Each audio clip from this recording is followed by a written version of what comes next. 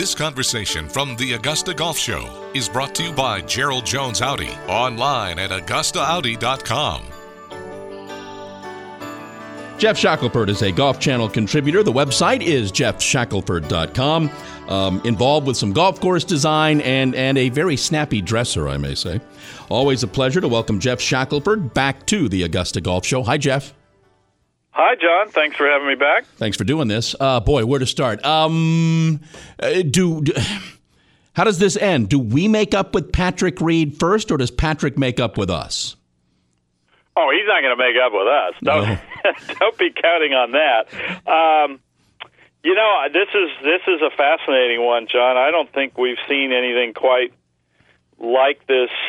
We've seen little blips and Doug Ferguson had a good piece reminding me of an incident with the European Tour where just in 24 hours, a festering of a rules violation, perhaps cheating situation was eventually addressed. But now this is with what happened at the Hero in December has now festered.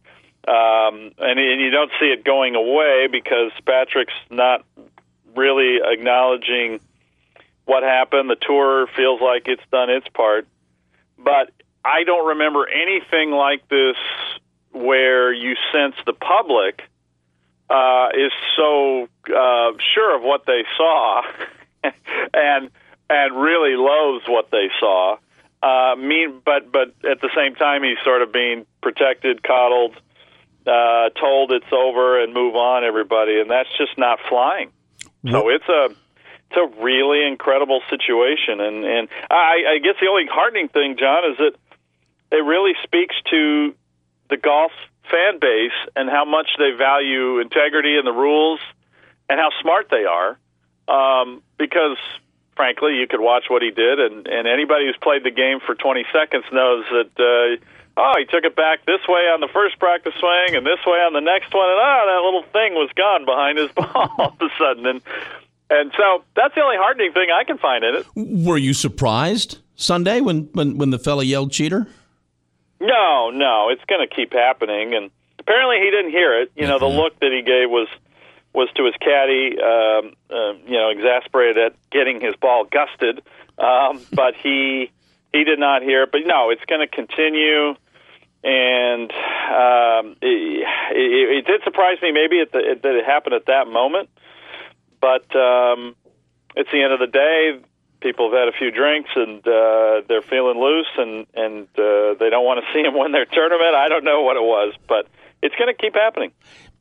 As the world creeps in on golf, whether it's decorum at a golf tournament, whether it's where golf tournaments get played, locations around the world, are these big issues for especially for professional men's golf, Geoff?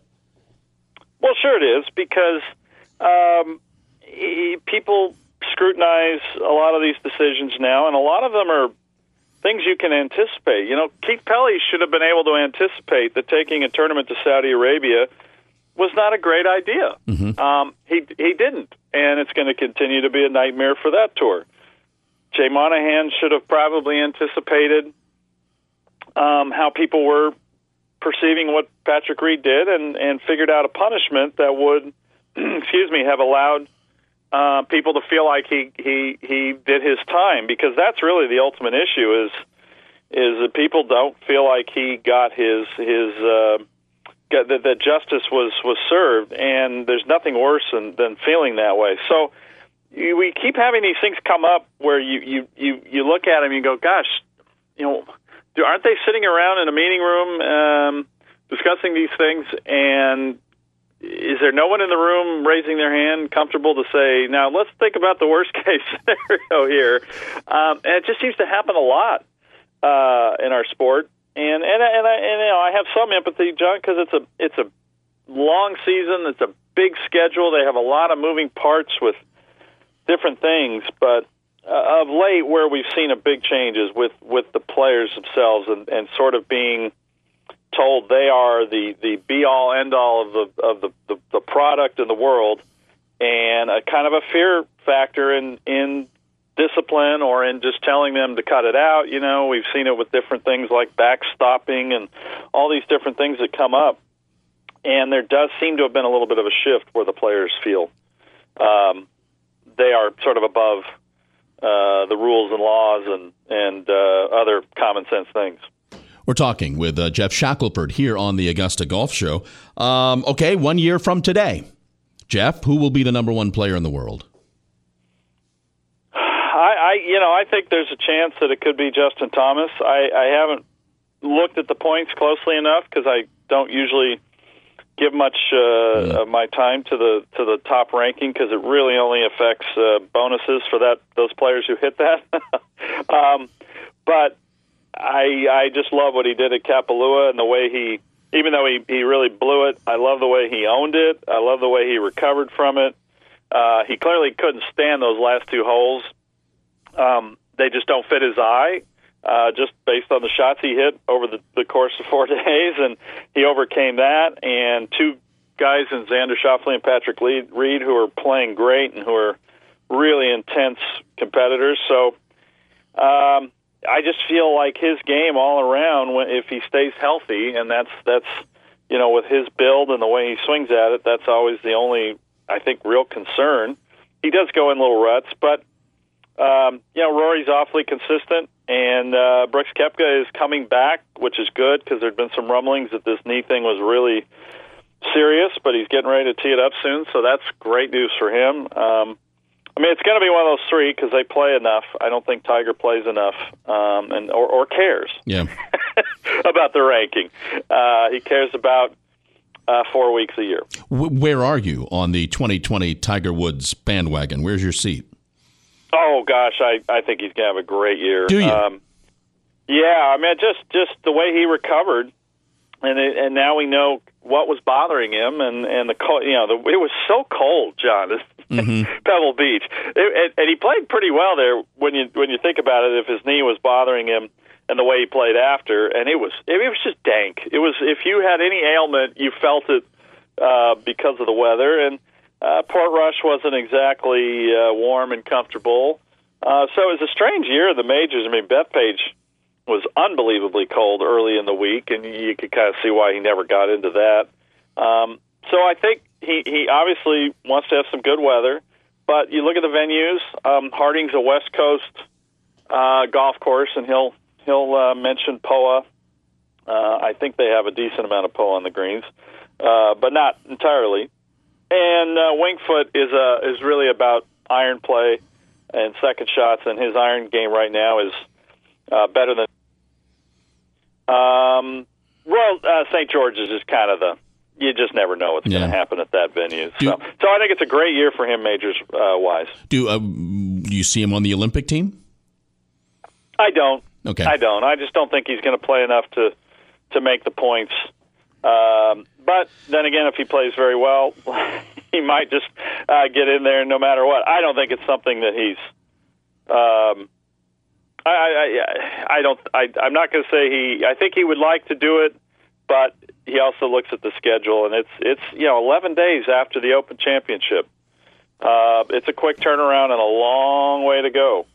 And it's going to be very hot over there. But who knows? Maybe that experience in winning the Zozo championship in Japan, that was a very special win, and maybe that'll get his juices flowing. But really, I think he's about the four majors. Jordan sick, not playing this weekend. What are we supposed to think about Jordan? Well, he really kind of hit a brutal patch, and I don't think people realize. We as golfers know when you get into some habits and hit some shots like he hit, it's just a killer, and it takes a long time to come back from whether you're a 12 handicap or a world class golfer. And he had the double whammy of as his ball striking soured, his putting soured, and he's got the putting back. And I think we talked about this on Morning Drive yesterday. They asked, does he have to win this year? And I said, no, of course not, because you've got, when you're kind of rebuilding, you have to take it one step at a time. And there's so many good players, and there are so many variables. It's very difficult to separate yourself these days with the modern equipment. So I think he just needs to get back to finding consistency, and that'll be the first step. And then, and then it's next year is probably the year he really needs to kind of get back to being who he was. But I don't know what to make of it, other than I think we probably expect way too much of these guys. Because you look at the careers of all the great ones, and they all had lulls. They all had stretches where they were a little bit off, and the spotlight is so different now. And then there's an intangible with him that people are really drawn to, so they want him to be the next big star, and then that adds another little bit of burden, because he's actually somebody who's very self-aware and very aware of what's going on in the world around him, and he has to be feeling that pressure for sure. We got to run, but who do you think has a better year, Brooks or Rory? Rory. Yeah, I think Rory. He's just in such a great place mentally, so comfortable with himself, comfortable with his body. He's not trying to be ready for a men's fitness shoot. He doesn't mean he's not staying in shape, but he's gotten over the vanity thing that a lot of these guys get into with the lifting, and he realizes that he's at an age where he doesn't need to do that. And it's hard not to be bullish about his next few years. Brooks, now there's a little bit of a question injury-wise, so I think it's easily Rory. He is Geoff Shackelford. Geoff, I always appreciate that. Thanks for taking the time to do this. I appreciate it. Okay, John. Thank you.